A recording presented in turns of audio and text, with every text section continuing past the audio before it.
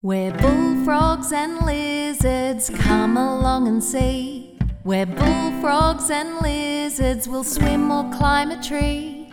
Where bullfrogs and lizards, there's so much to explore. Where bullfrogs and lizards, come with us, there's more.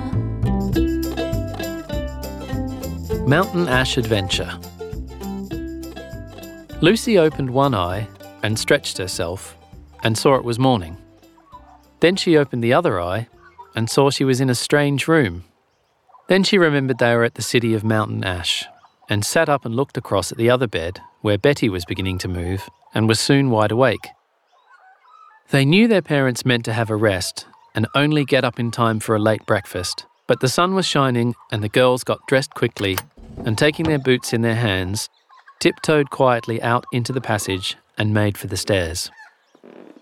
As they passed the boys' room, the door opened just a crack, and then wide, and there were Larry and Bill, dressed and ready and smiling.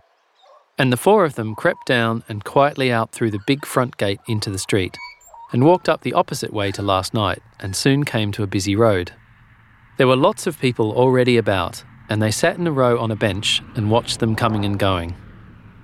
A cart went by, with a man calling, "Milko, Milko!" And they saw him stop and dip milk out of a can into a billy can that a young girl brought to the gate. Then a young man with an apron, striped blue and white, came along on a funny little cart, like a box on wheels. He was sitting on top of the box. A woman called him from her house, and he pulled over and stopped. He opened a little door at the back of his box, and it fell down like a table. The box was full of meat, and the woman picked up the piece she wanted, and he chopped it up on his door and shut it up again and drove off.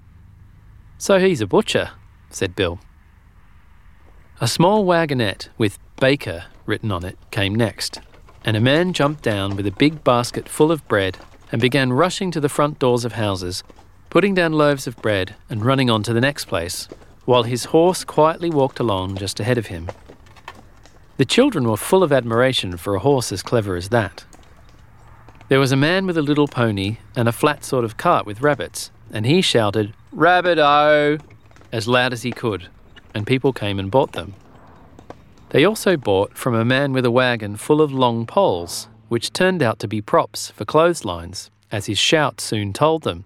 "Clothesline props!" All these things were new and interesting to the children. There was a funny old chap with a dirty little cart and a shaggy sort of horse. When he shouted, "Bottle-o!" they saw people bring empty bottles, and he gave them money. That impressed Lucy, who would have liked to sell all the old bottles stacked up in the shed at home. By the time the grocer's boy went past, with parcels of groceries and a man selling firewood, they suddenly realised time was getting on, and none of them had watches. So they ran quickly back to tell Mrs. Fox, who met them at the front door, about all the interesting things they'd seen, and she smiled and said, "Now, isn't that nice? And you'll be ready for your breakfast. It's just ready for you." And what a breakfast it was too, with porridge and toast and eggs and bacon, until even Lucy said she'd had enough. Their mum suggested they should all go into town together, and then once they were there, they could go to the zoo. "The zoo?" said Betty. "What's that?" "Oh," said Dad, "it's kind of a park full of animals." Bill said, "We can see animals in the bush." "But not like the ones at the zoo," said Dad. "You come and see." So they went by tram to the city, and then another tram part of the way to the zoo, and finally in a tram pulled by horses, which was a great surprise. They had just paid and got inside, and were looking around, when a very croaky, creaky kind of voice said, "Good morning," right in Lucy's ear. She jumped with surprise, but couldn't see anybody. Only a large, old cockatoo kind of bird, which seemed a bit short of feathers. It had a notice on its cage saying it was already 70 years old. "Who said good morning?" she asked. And then to her amazement, the big bird said, "Good morning," again. "Hey, hey," she said, "come and see this." And they all came, and then the bird said very solemnly, "Cocky wants a peanut." Well, that was just the start. they saw all sorts of creatures. There were monkeys of many kinds, and even one rode on a bicycle. Another one put his hand through the bars of his cage and took a half-eaten apple out of Larry's hand and started to eat it himself. But before he got far, another monkey snatched it from him and ran away. They saw more kinds of snakes then than they had ever heard of, and even bears and lions and elephants and a hippopotamus. They had a ride on one elephant, but it was a bit scary, so high off the ground, and not at all like riding a pony. Soon everyone began to feel hungry, and Dad Lizard went off to get, he said, some animal food for them from one of the keepers. He came back with 6 parcels, all wrapped up in newspaper, saying he couldn't find the animal keeper. He gave them a parcel each, and they felt that they were very warm.